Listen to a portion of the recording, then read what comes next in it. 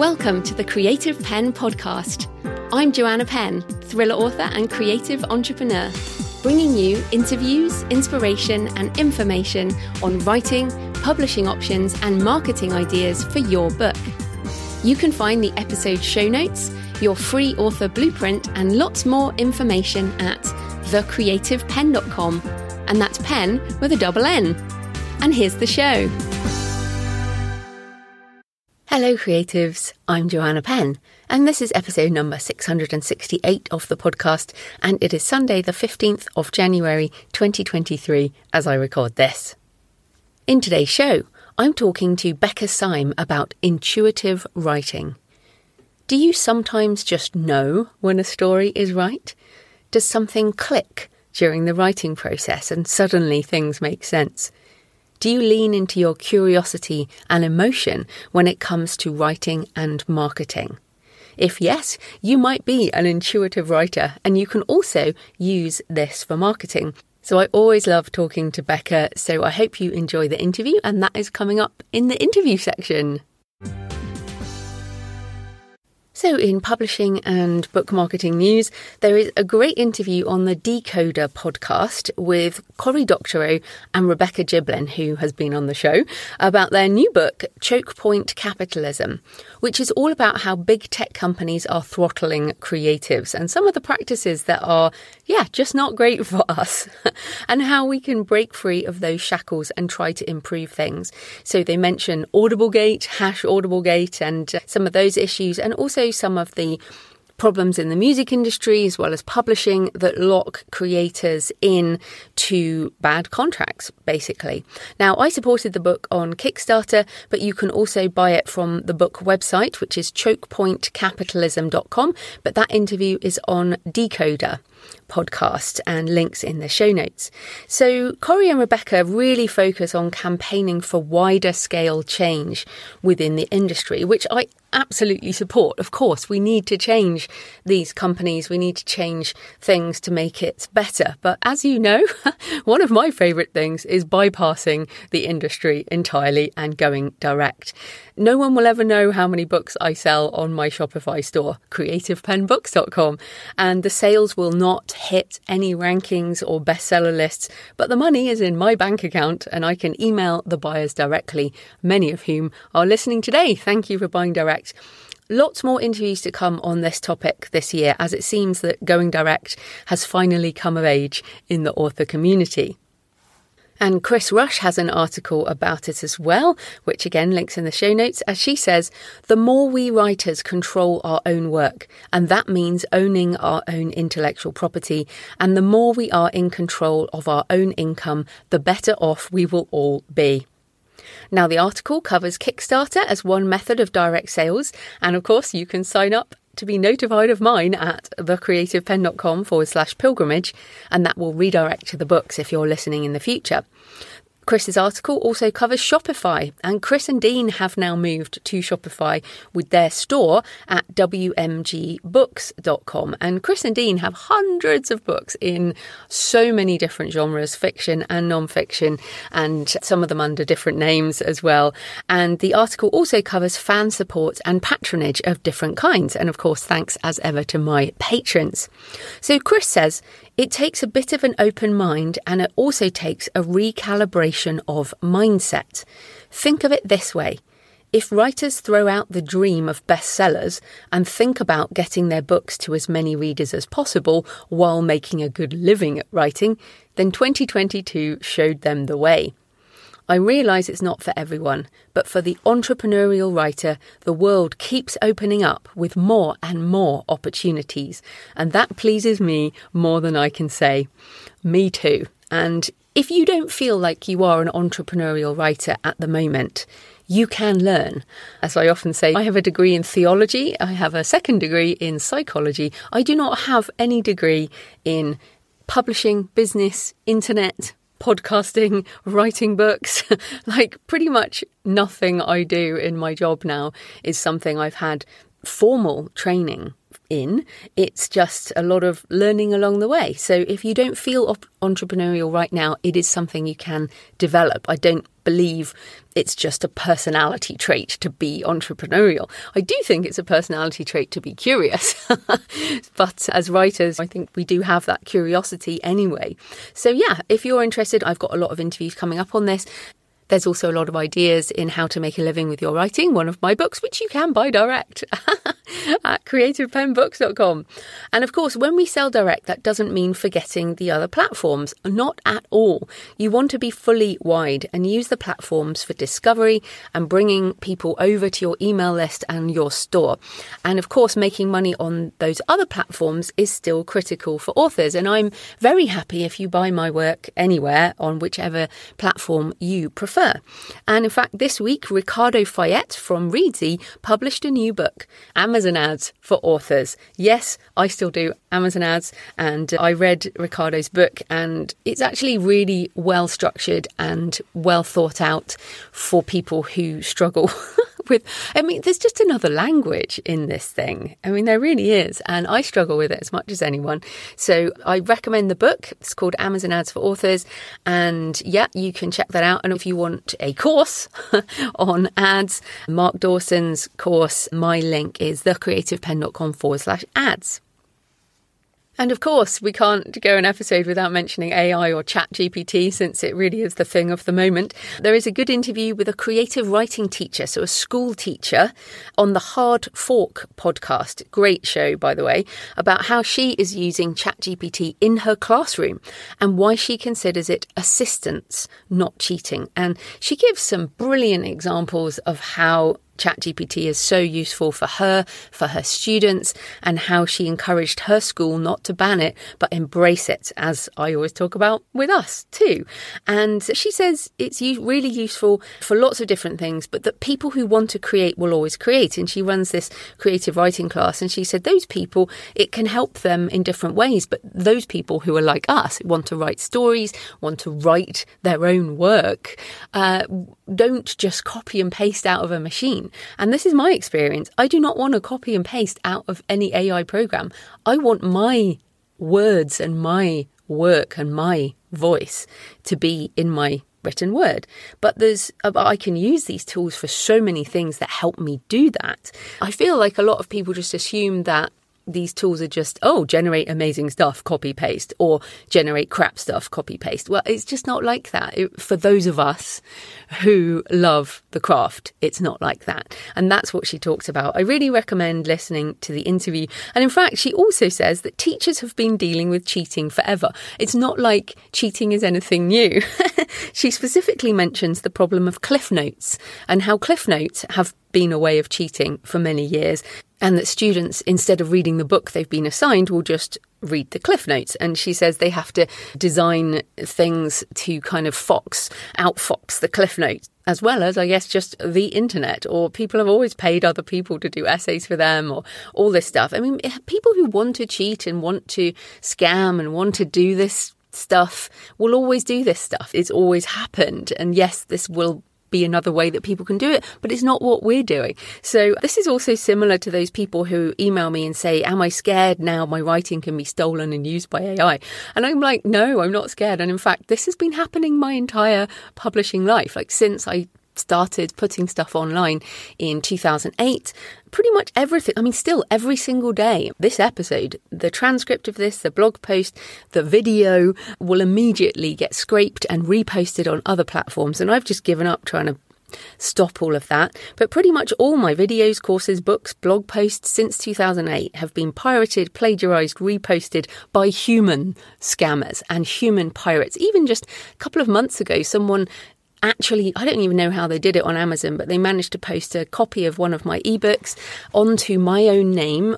And I already had an ebook. So 2 ebooks appeared, one in KU and one not in KU.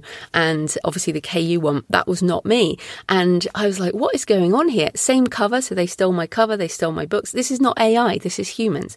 So yeah, basically, I'm not worried about any of this. As this teacher, if you listen to Hard Fork, I'm not worried about it, because you are here connecting with me on my channel, on my platform, through my voice, and enough of you buy my books and courses, enough of you support me on Patreon or through buying through my affiliate links for me to keep creating and keep making a living. You are not supporting those scammers. You are ignoring that and you are supporting me. Now, there are billions of books and videos and music and podcasts and games and things for you to consume, and you are still listening to this. And thank you. Thank you so much. Because yes, AI-assisted creation will indeed result in more of everything. Some creations will be amazing and some will be scammy crap. But we had a similar discussion back in 2009 when self-publishing was described as the tsunami of crap. Like it really was. That's the term that was being bandied around in publishing. And people were worried that quality books would be overwhelmed by the unwashed masses, those writers who had chosen themselves instead of being picked by the gatekeepers. And of course, there were a load of crap books. There still are a load of crap books, and certainly not just self-published. There's a whole load of crap books coming out of traditional publishing too. And of course, there are self-published books that scammers just scrape from the internet or are created by people who don't care about their art or about the customer. And you don't need AI for that. Although, of course, you could use it for that if you wanted to. But we don't want to do that. And the reader is not stupid. And in fact, I had a chat with someone last week and I said, look, I don't care if there are a billion books in the world. In fact, I think everyone should write a book. So I want a billion books. Because the reader is not stupid, and we are the readers as well as the creators. We know when we love a book. We know when a book is crap. We know when we enjoy a book, find a book useful, and we know when it's a load of stuff scraped off the internet with not a thought to the reader. And books will just sink to the bottomless pit of content, of which there is much. So, yeah, I don't worry about this. I just create and put my work into the world. And I have done this since 2006. I started writing. 2008, I started publishing. And so I'm saying to you today, create the books you want to create in the way you want to create them. Be ethical in your creative and publishing practices and your marketing. Be creative. Be creative, but be ethical. And check out the Alliance of Independent Authors Ethical Guidelines for AI Usage. If we use those guidelines and we are responsible in our usage, then this is not a problem for us. So trust readers, trust your audience, and support the creators you love in the best way you can, which is buy from them. Buy from their store if they have one, so you know it's really them, since, as I said, scammers target the big sites. This is why I keep encouraging you to buy from me directly as well as buy from other people directly. But don't be afraid. Be curious and keep creating. So in my personal update, on the blog this week, I published an article with lots of pictures on why I ignored target reader feedback for my pilgrimage book cover design. And I basically go through my book cover design process and why I did this sort of poll with my patrons. And then I completely ignored the feedback. And there was a very clear winner in my design process, but the photo was not mine and it was not of the pilgrimage route I took for any of the walks, and it didn't communicate the emotional promise of the book. So I went with my favourite cover, which is one of my photos from the actual route. And there's a mountain to climb and the weather is more stormy. And essentially that is much more appropriate for this book rather than a sort of sunny, blue sky, flat outlook.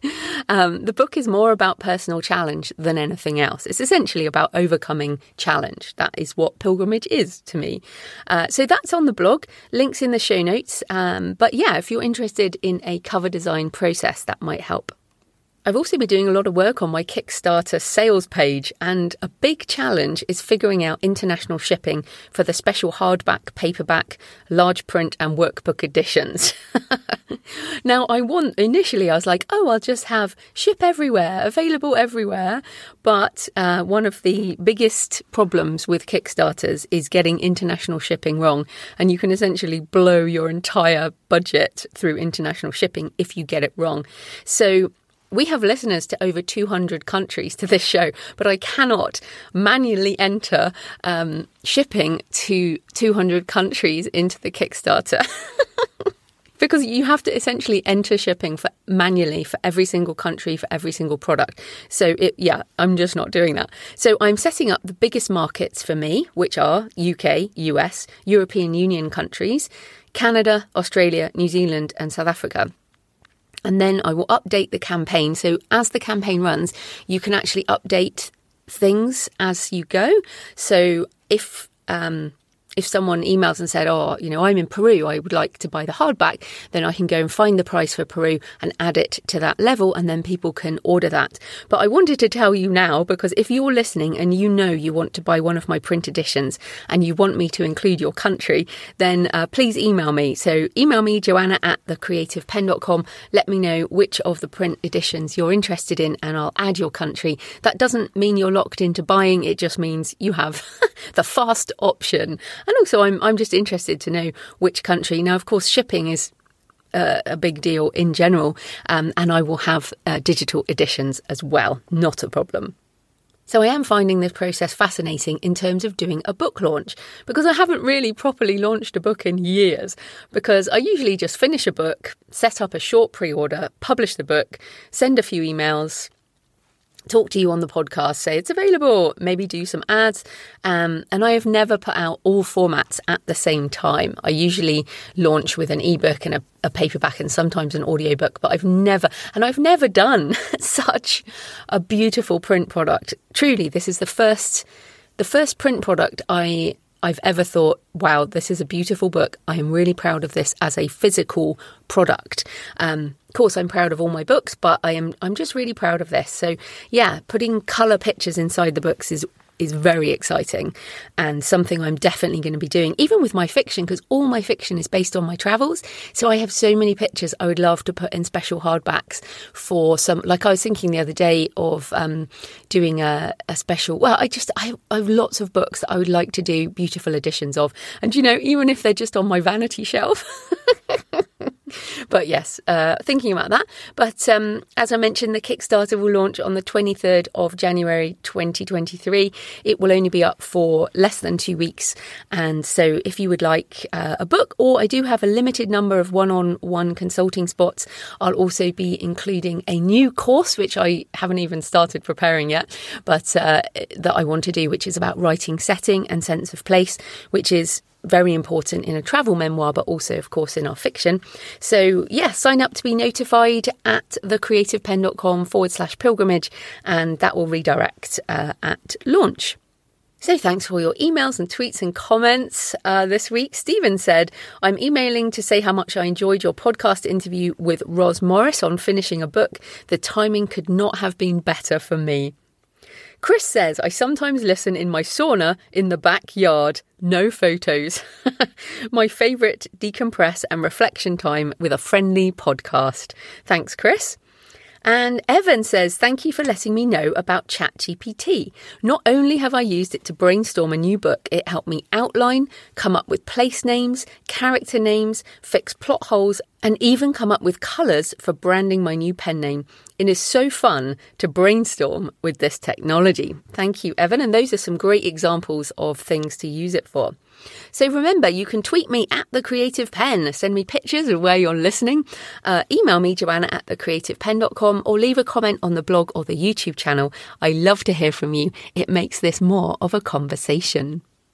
Today's episode is sponsored by Kobo Writing Life, Kobo's free, fast and easy self-publishing platform.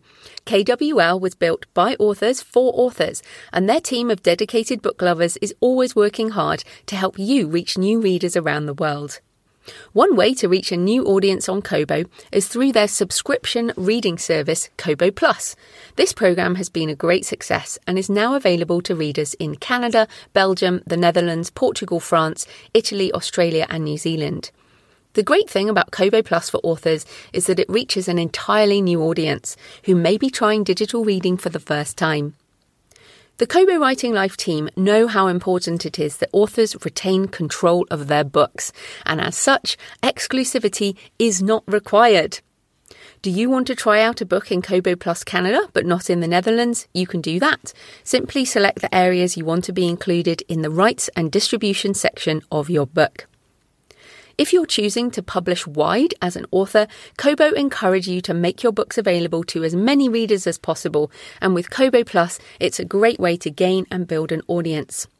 Don't want to opt your books in one by one?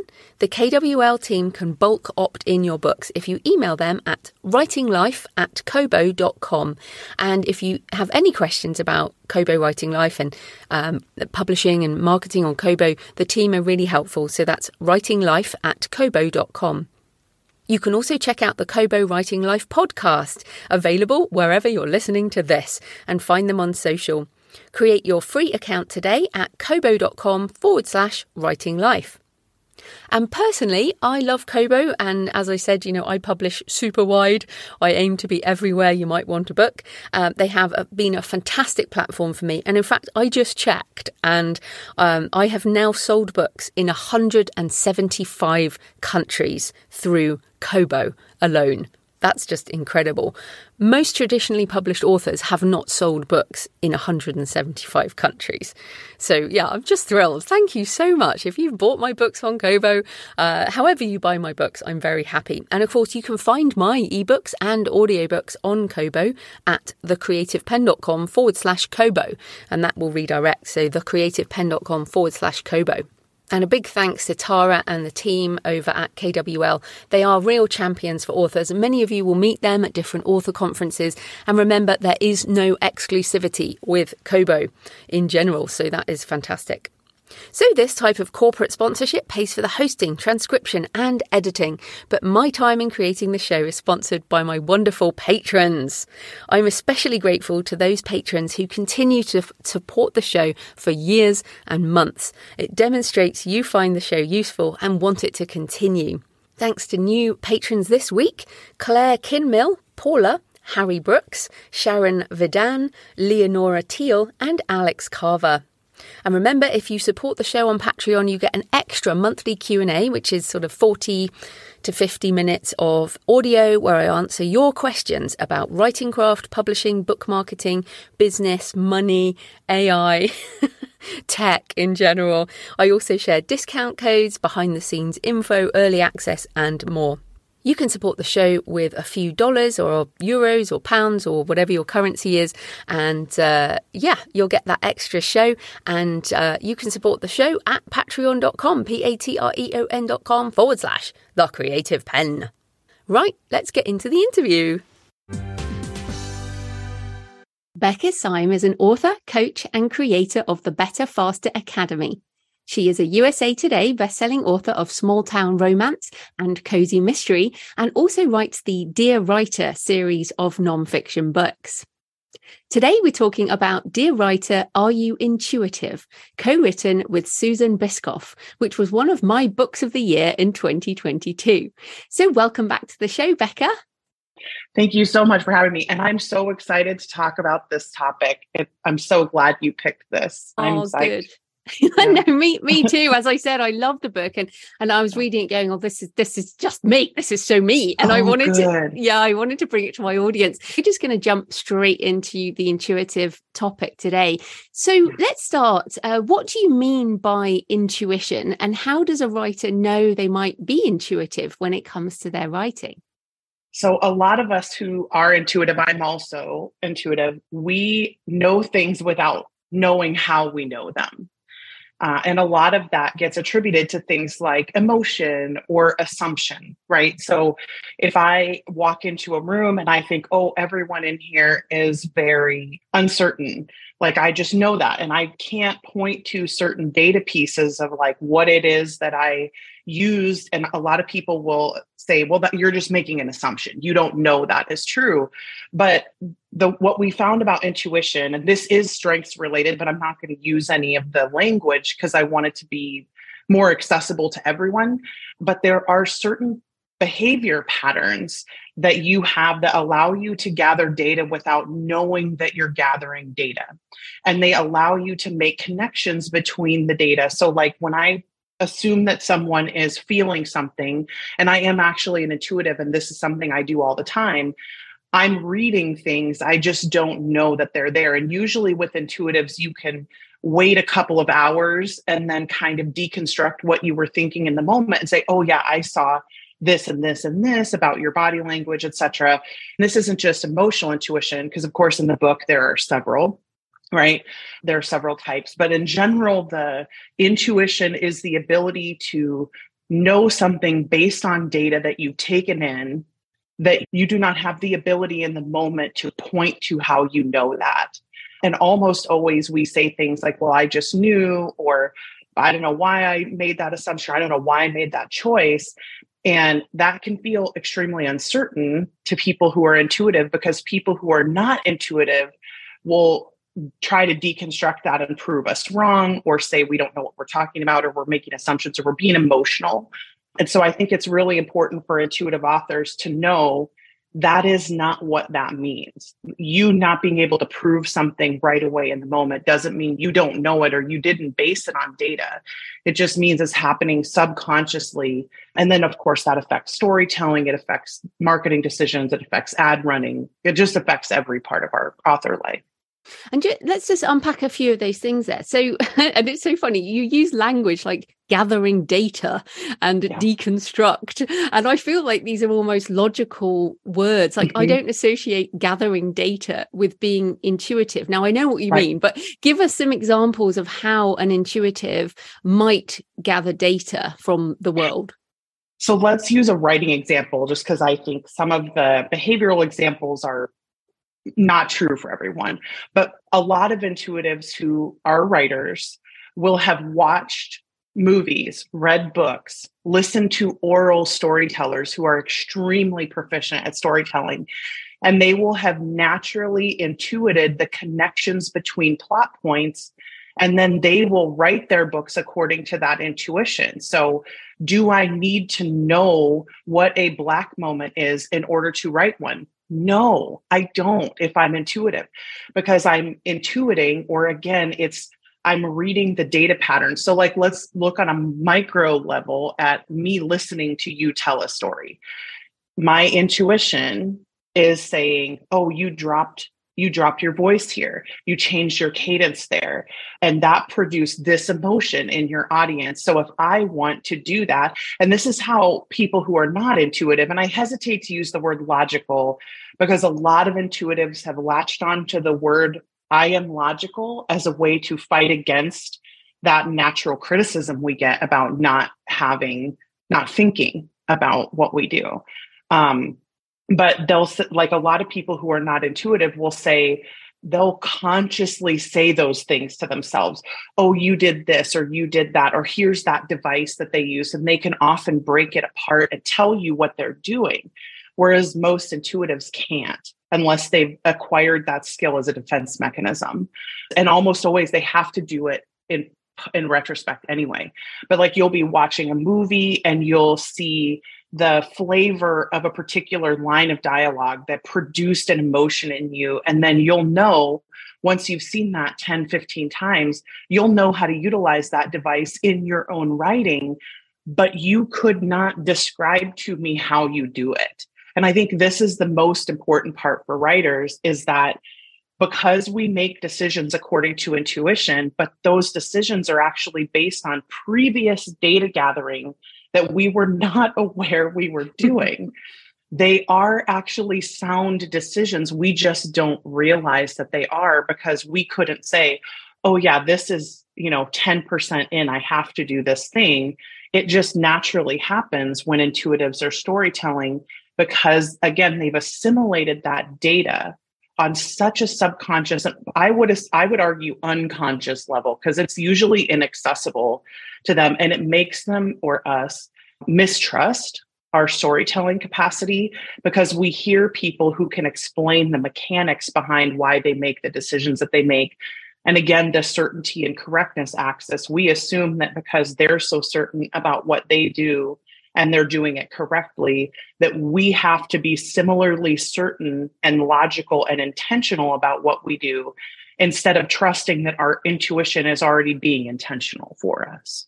And it's funny because there are sort of psychological studies that show humans will make up a reason why we did something, even though that might not actually be the reason. So we might say, oh yeah, I wrote this because I know that at 10% I have to put in this whatever due to save the cat or whatever you like.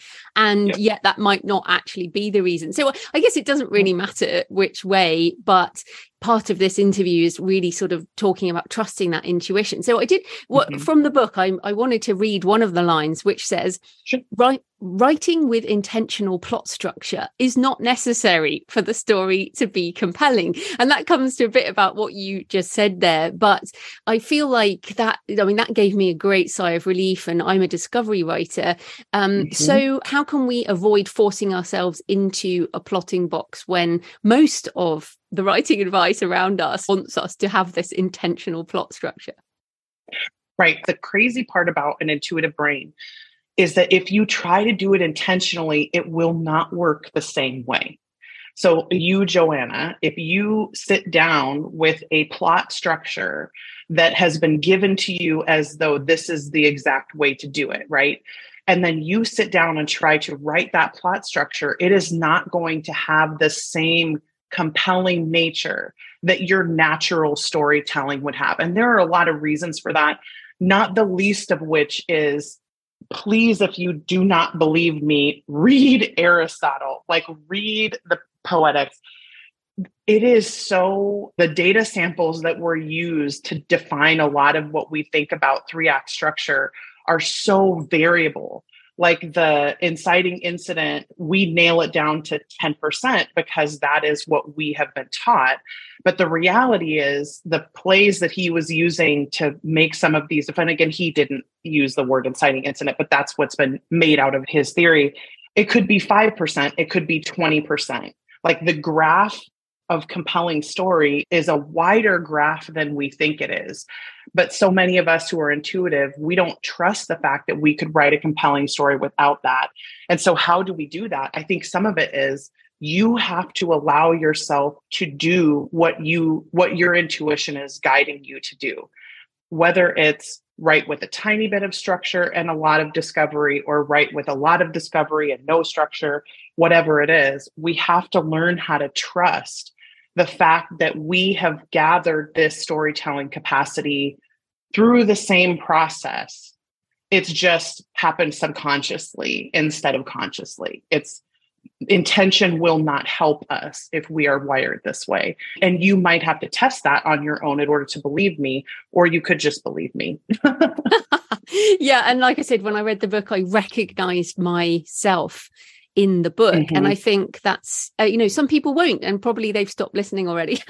And that's totally okay. That's totally okay. Because what I want to say about the people who are not intuitive is the reason people tell us you can't write without intention is because they can't.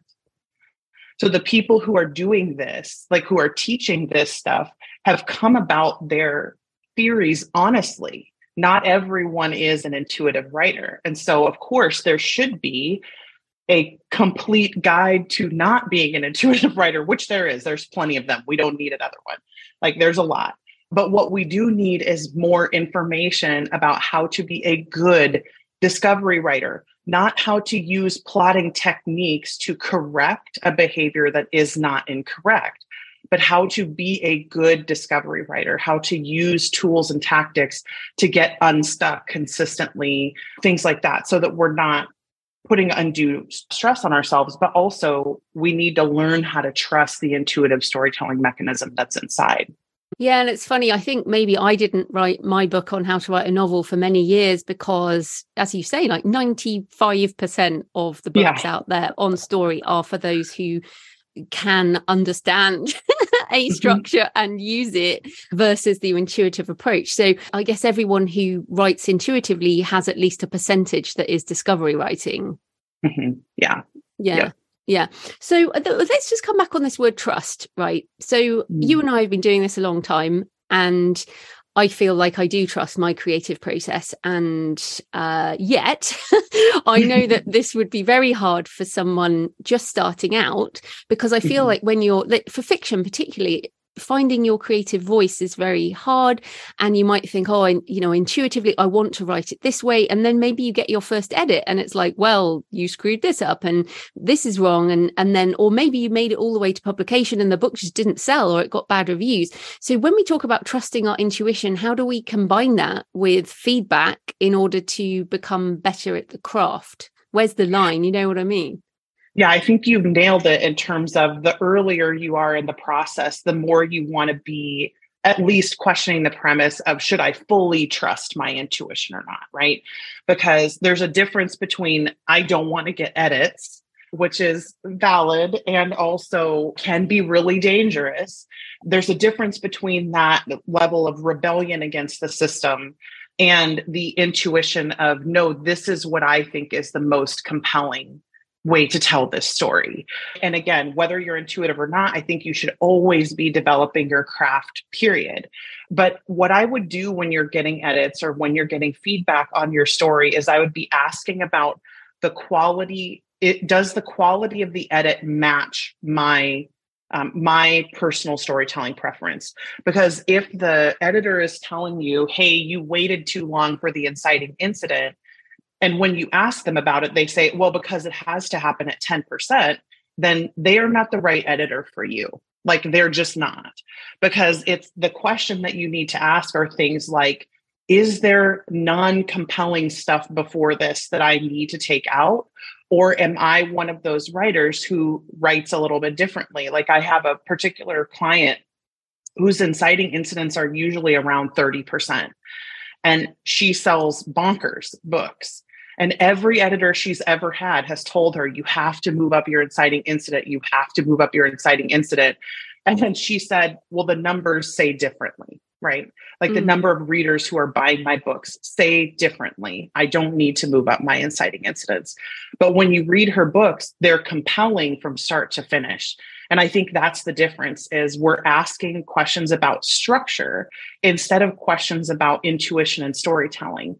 Am I learning how to tell a more compelling story? Which means if I'm going to include real life or backstory or whatever it is before the inciting incident, is it serving the forward motion of the story, of the reader's interest or not? And that's the kind of editorial feedback you want to look for. And of course, there are intuitive editors in the same way that there are intuitive writers.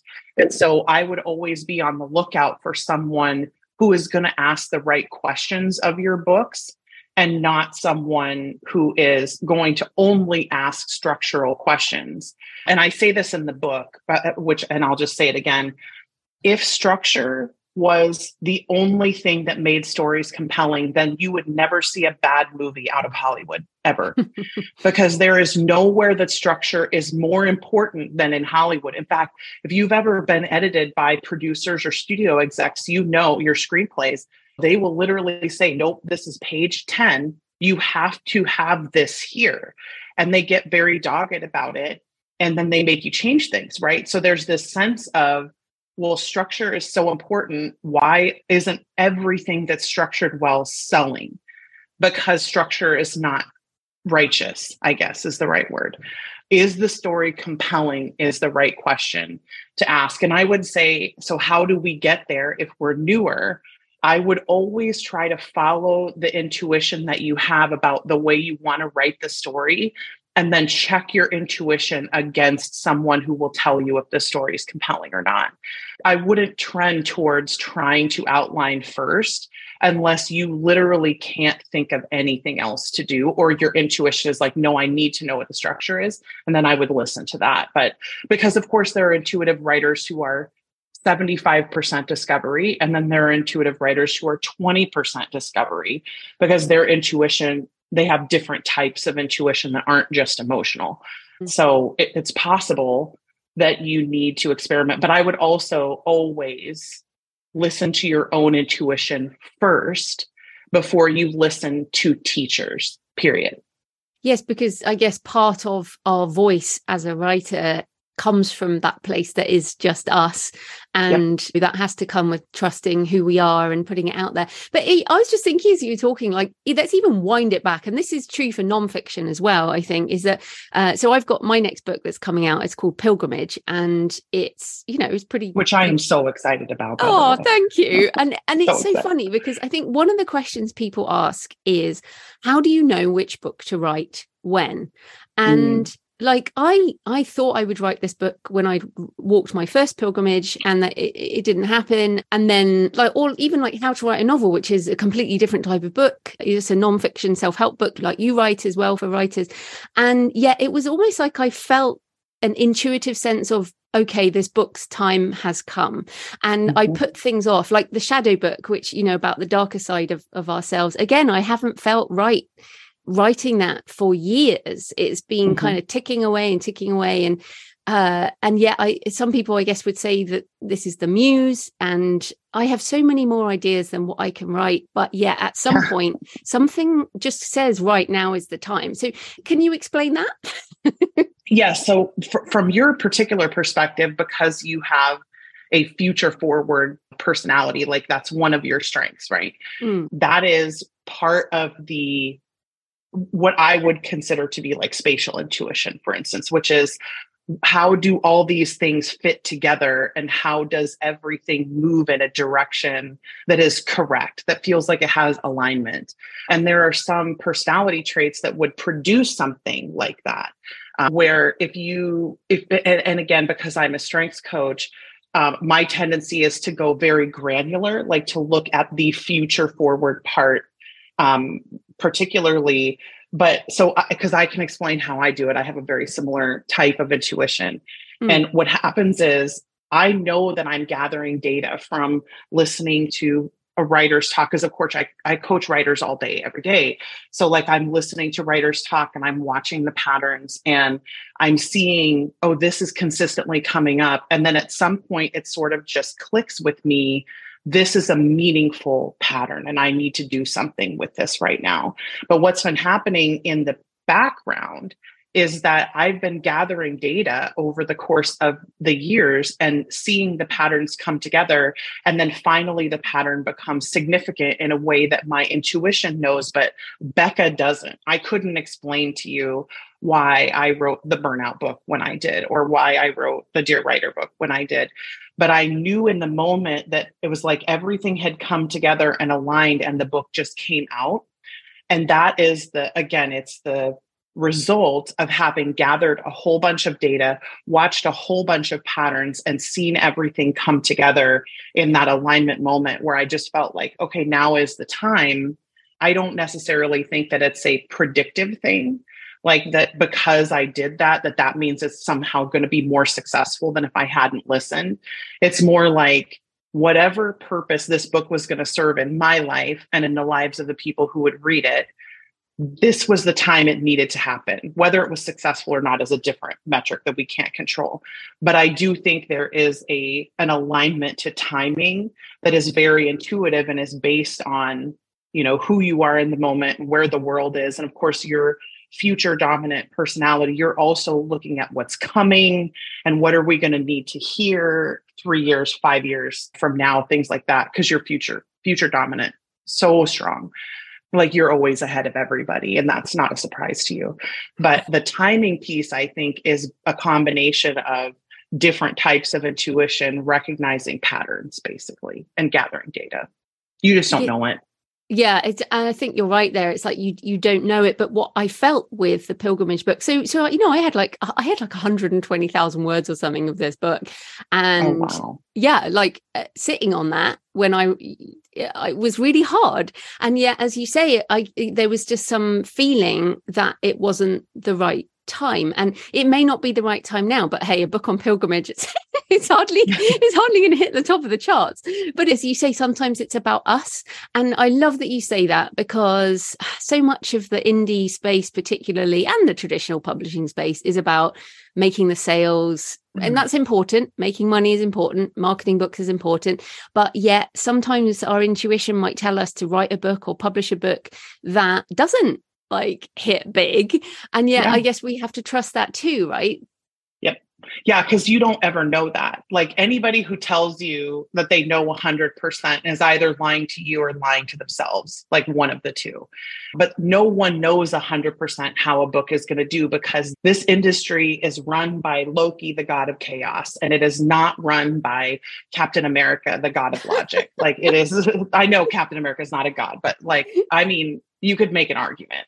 But that's not how the industry works. It is not predictable in that way. So no one really knows what's going to happen. And again, the famous sort of quote from the Random House trial is like, that's literally why they named Random House, is because they knew it was random and they were going to throw money at it because they thought that they could make good on investments in publishing. Yes, that turns out to be absolutely true. It is random. I mean, it's when we think it's predictable, like when we see something that we're like, oh yeah, I knew that would take off, then we're like, oh, it must be 100% predictable. No, it's not. It's chaos. So sometimes it's predictable and sometimes it isn't. But I do think that's important to know that when we do things in the timing that our intuition is telling us, there are things our intuition doesn't know.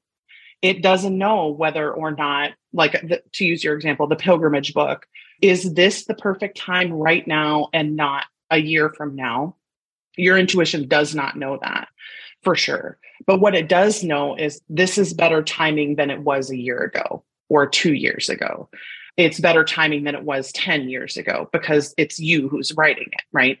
So you can never take yourself out of the equation, first of all. If a book won't leave you alone, sometimes you have to write it. And if it will leave you alone, sometimes you have to leave it alone.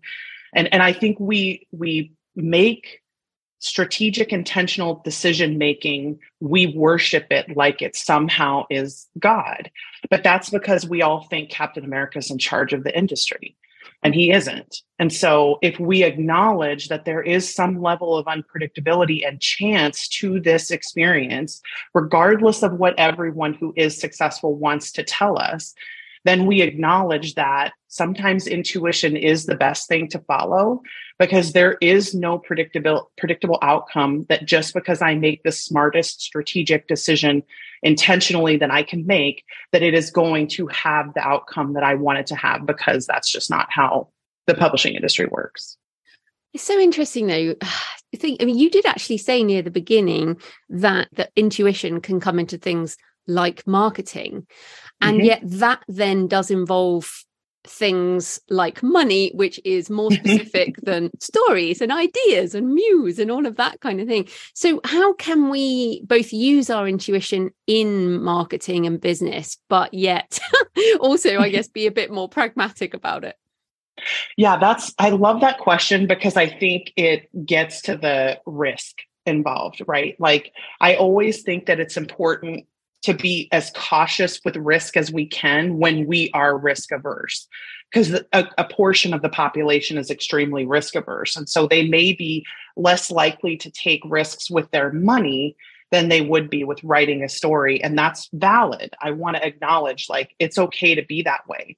But I always want people to test their assumptions and then live by the data that you get. So if you continually try everything that every expert tells you and it does not work, and you're ignoring your intuition about marketing and money in order to do that, then stop listening and listen to your intuition instead. Because the intuition is trying to tell us something about ourselves. So for instance, in marketing, there is a segment of people who are really excellent at social media. They have intuition about how to connect with people, and they can utilize it, and they can grow social media platforms very quickly. And then there are I'm just going to throw a number out that's an assumption on my part, 85% of us who are not great at it. And so we're only ever going to get middling results. And then we want to ask ourselves the question, is this actually worth my time? And if I'm watching for the results and I've given it a good try and I've done everything that I should do for long enough to expect results and I'm still not seeing results, then, or I can't tell the difference. And I always say, if you can't tell the difference, then it's not making a difference. So that is actually the answer itself. But some of us are so committed to doing things the smart, strategic way, quote unquote, not strength strategic, but quote unquote smart, quote unquote strategic, that we're ignoring both the results that we're getting and also our own intuition in order to do what we're being told we should do. And I think that's actually riskier. Like from an objective perspective, if you have an intuition that is really talking to you loudly and you are ignoring it, I think that's riskier than spending $10,000 trying to learn how to do Facebook ads in a way that you are completely not wired to do. Like, I think it's a bigger risk to not listen to your intuition, because we do about intuitive ads, like running ads as an intuitive author. And what we're trying to help authors realize is you do not have to look at data all the time in order to make decisions, regardless of what you have been told. If you are an intuitive author, there are certain questions that you need to learn how to ask yourself. And they're often the questions you're intuitively thinking to ask anyway, which are things like, is it making me money, right? Very easy, big picture questions. But you're trying to follow a system that someone else has told you is the correct system. And so you're ignoring your own intuition at your peril. So again, I think it's riskier in marketing to not trust your intuition than it is to sometimes trust what is the quote correct thing to do that isn't actually working for you or delivering results. Or coming back to emotion, you talked about a number of times, but at the beginning, talking about the emotions around intuition. And if I hate something, then of course, I mean, either I hate it because my intuition is telling me I hate it, or I'm just really, that's not how I want to spend my time, with something I hate. And I think ads is a great example, because I do ads, but I have a lot of outsourcing. So I don't have to do it myself. But talking about podcasting, I didn't know I would love podcasting back in 2009 when I started this show. I just thought, oh, this is interesting. Lots of authors don't know how to use any kind of tech stuff. And back in 2009, you had to use tech stuff more than we do now. And so it was like, well, I could maybe make some friends, because I didn't have any friends, and so, author friends. So I kind of went into podcasting with a sort of intuition to try it. And then I guess over the years, I've just kept leaning in to this as my primary marketing thing. So do you think that this has been an intuitive process that I've done through emotion, I guess? Yep. In fact, I think that is often how it works. And I think you've nailed the word hate, which I am always using this example in trying to talk to authors about marketing. Like, if you hate social media, you're not going to be good at it. So either find someone to do it who is better at it than you are, or find a way to do it that you can live with, right? Whatever that is. And that might take some experimentation. But then on the flip side, when you are a curious person and you naturally want to try everything out, and your intuition is, hey, let me try this thing, then often that emotion of interest or of curiosity is exactly the thing you should be following.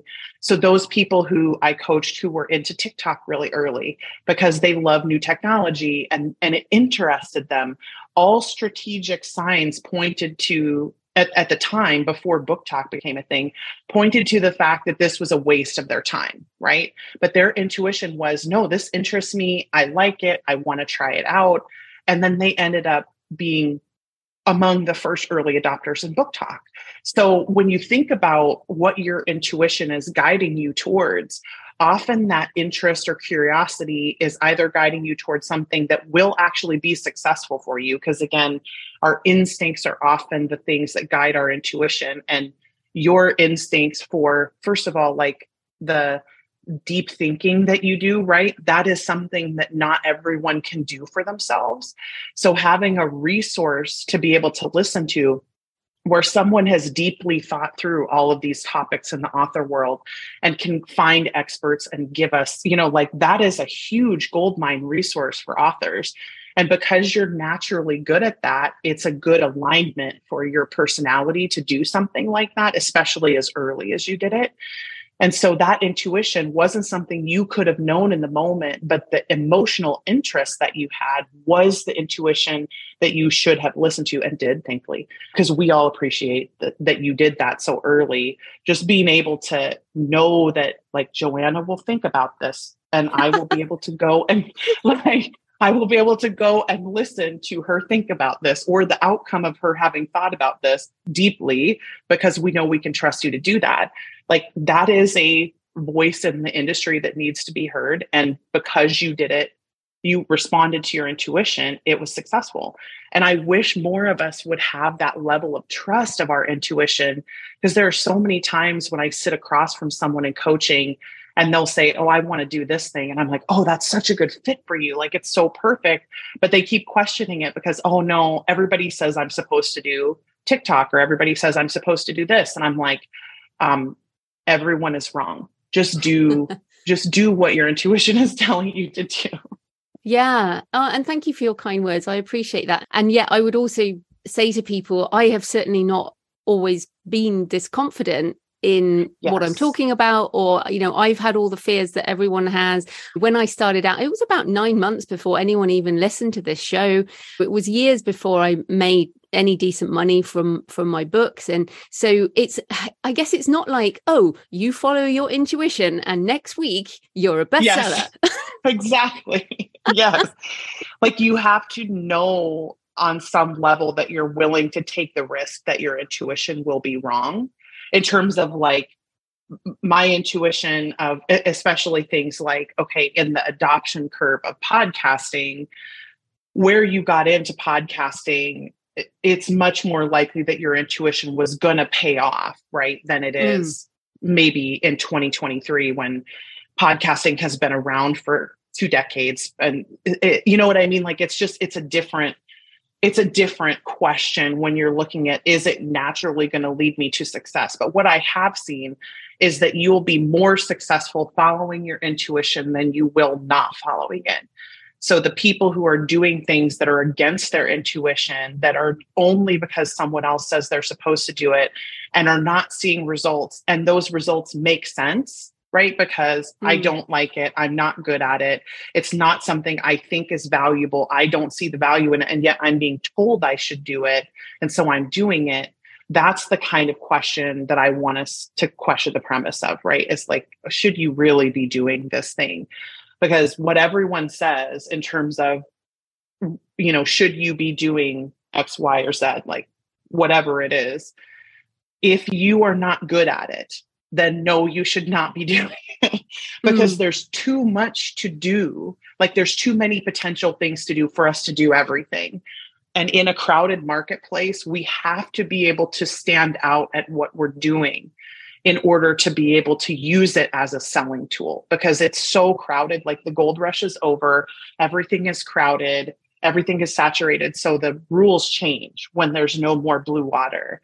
When the sharks are there, we have to be better in order to get food.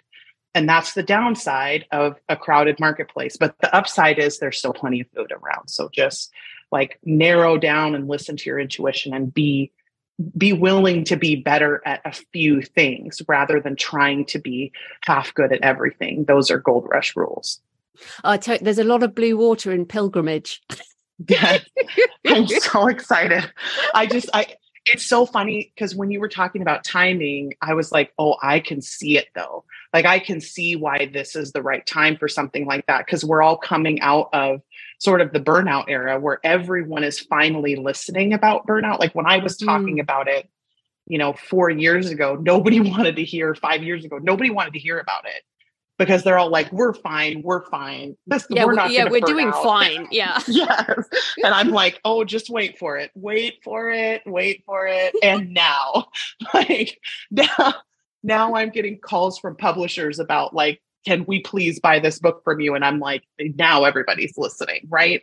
But about 5 years ago, they weren't. And that's why I'm like, oh, this book is going to be so good for us, because what we need is, if I'm not going to burn out again, like if I've been through it, I'm recovering and I want to not do that again, what am I going to do instead to make sure that I don't go down that road again? And how am I going to realign myself? So things like sustainability and deeper connection, and what we call like making energy pennies, where you're intentionally trying to create energy for yourself in order to sustain a long life and a long career. Those are going to be the topics of the next 3 to 5 years. And so you're essentially sort of like kicking that off, right? Which is, again, totally normal with your futuristic. Like, I love that.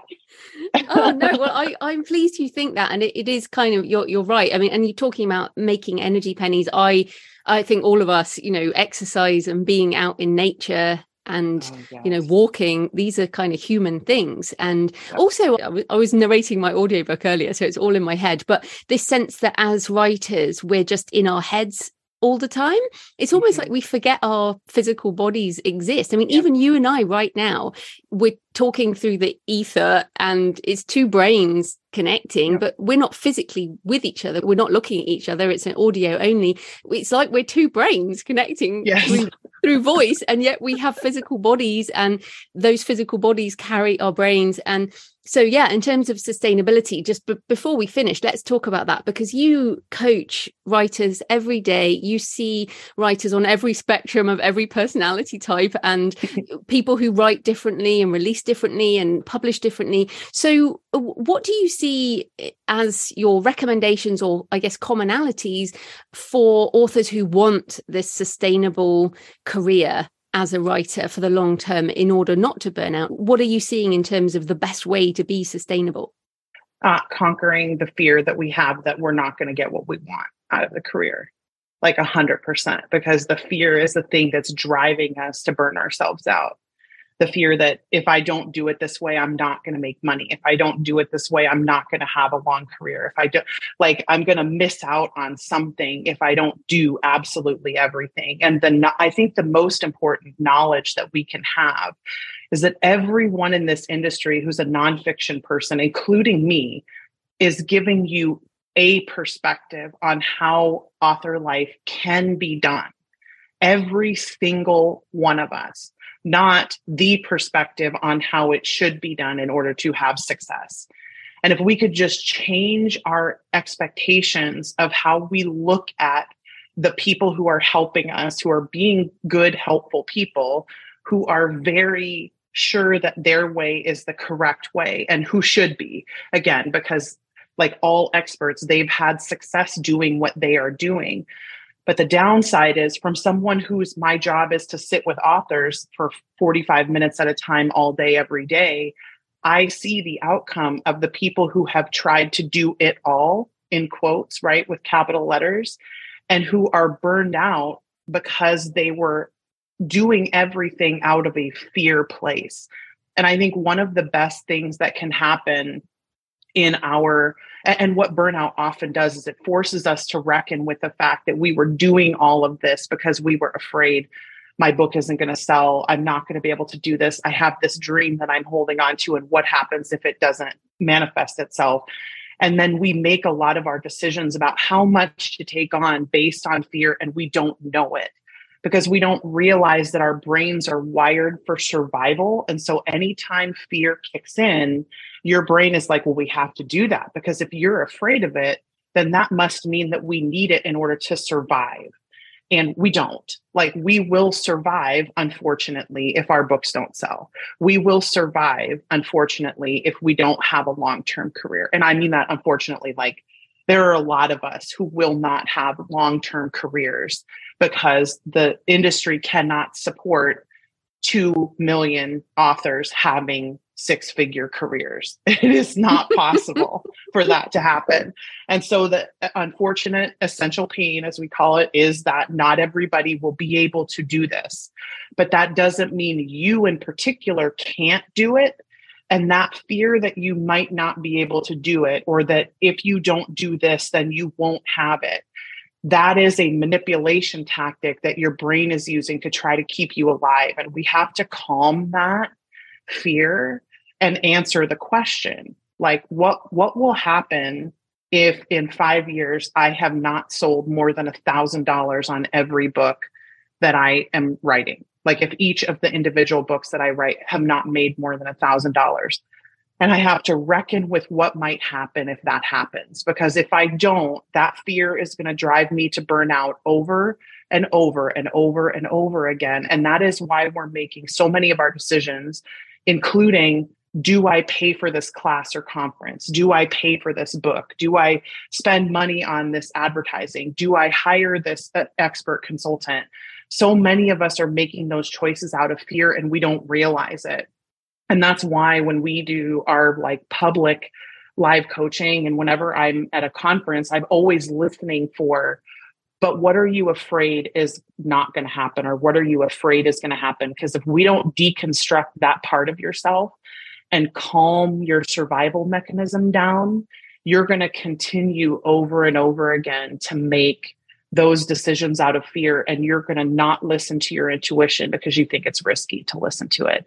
And so I really think, and some of this might include therapy for some of us, I'm just going to acknowledge, like, some of us have trauma around not getting what we want or around not actualizing our desires. And we can't just talk ourselves into letting the fear go. But some of us do just need to consistently confront the fear and make a plan for what happens and then act in spite of that fear, because we are not making good decisions when we are in survival mode. Ah, you are very wise. And it helps that I coach people so much because I just see it literally every hour of every day, right? It's like, I feel like all I do, somebody joked that you're the pastor, right? Because all you're doing is like addressing these existential issues. And I'm like, because that's what's making us act this way. Like, it's sometimes we actually need spirit care, because our spirit is the place where the tension is, and we're disconnected from ourselves because we're so caught up in fear. And that is literally what we need, is somebody to sit with us and remind us, but it's going to be okay though. Like, but you're going to survive this, but it will be okay. But you can do this, but you have all the tools you need, because that is often what we need to hear when we can't produce it for ourselves. Like, we just need someone else to remind us what's true. Yeah, absolutely. And that's why I keep reading your books, and you have a fantastic Patreon. So tell us where people can find you and everything you do online. So the QuitCast, QUITCAST, is the easiest place to find me on YouTube. And we consistently talk about these kinds of topics there. And it's also free, because everything else that I do other than the once a month public coaching is not free, but because of course, like, I need to make a living. But the QuitCast, I try to do as much content delivery there as I can. That's the free channel. And then beyond that, I would read the books, like read the intuitive book. If you are still listening to this, you need to go read that book. And in fact, I'm going to put the book on sale so that it's at a low price, so everybody who listens can buy it. And I won't tell anybody else I'm doing this. I'm only going to do it because we're going to do this podcast. So I'm going to put the book a low price on sale. And I want you to just go and read the book if you're resonating with this information, because so much of how we act has to do with whether we trust other people more than we trust ourselves. And I think my goal in writing that book and in doing a lot of the work I do is to help us learn how to trust the intuition that we have, because so much of our intuition is magical. Like, I joke about this in the book. Every single time in my life, I have tried to do something intentionally smart and strategic, it has bombed. Every time. There isn't a single example of something that I did intentionally with a plan that has gone successfully. But every time I do the thing that's in front of me to do that my intuition pings about, every time. Like, I just moved across the country because I showed up somewhere to do research for a book, and my intuition was like, you need to move here right now. And I applied for an apartment like the next day and moved in the day after that. Wow. And it has been the best decision that I've ever made. And yeah, it was super risky, but I've learned about myself that my intentions are always off and my intuition is always on for me. Like, it's not always the most monetarily easy thing to do, right? But it is on for me. And so my goal, I think, in this book was to help people learn how to develop that level of trust. Because for those of us who are intuitive, that's where the magic is. That's where our happiest moments are going to be. It's where our success is going to be. It's not listening to your intuition is the riskiest thing you can ever do if you are intuitive, because it's the only thing that's going to lead you where you need to go. Fantastic. Well, thanks so much for your time, Becca. That was great. It was so great to be here. And honestly, thank you for asking me. I love this show and I love your style and interview. It's such an honor to be here. So I hope you enjoyed the discussion with Becca and that it gives you more confidence to lean into your intuition around writing your stories and with your marketing choices.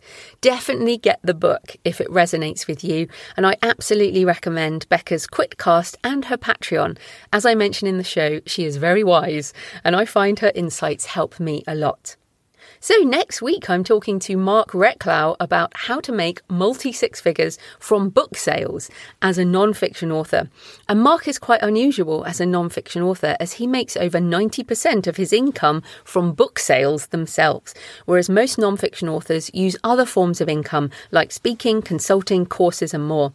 Mark is also selling incredibly well in translation, so we talk a lot about that. So happy writing, and I'll see you next time. Thanks for listening today. I hope you found it helpful. You might also like the backlist episodes and show notes available at thecreativepen.com/podcast. You can also get your free author blueprint at thecreativepen.com/blueprint. If you'd like to connect, you can tweet me at The Creative Pen or find me on Facebook at The Creative Pen. See you next time.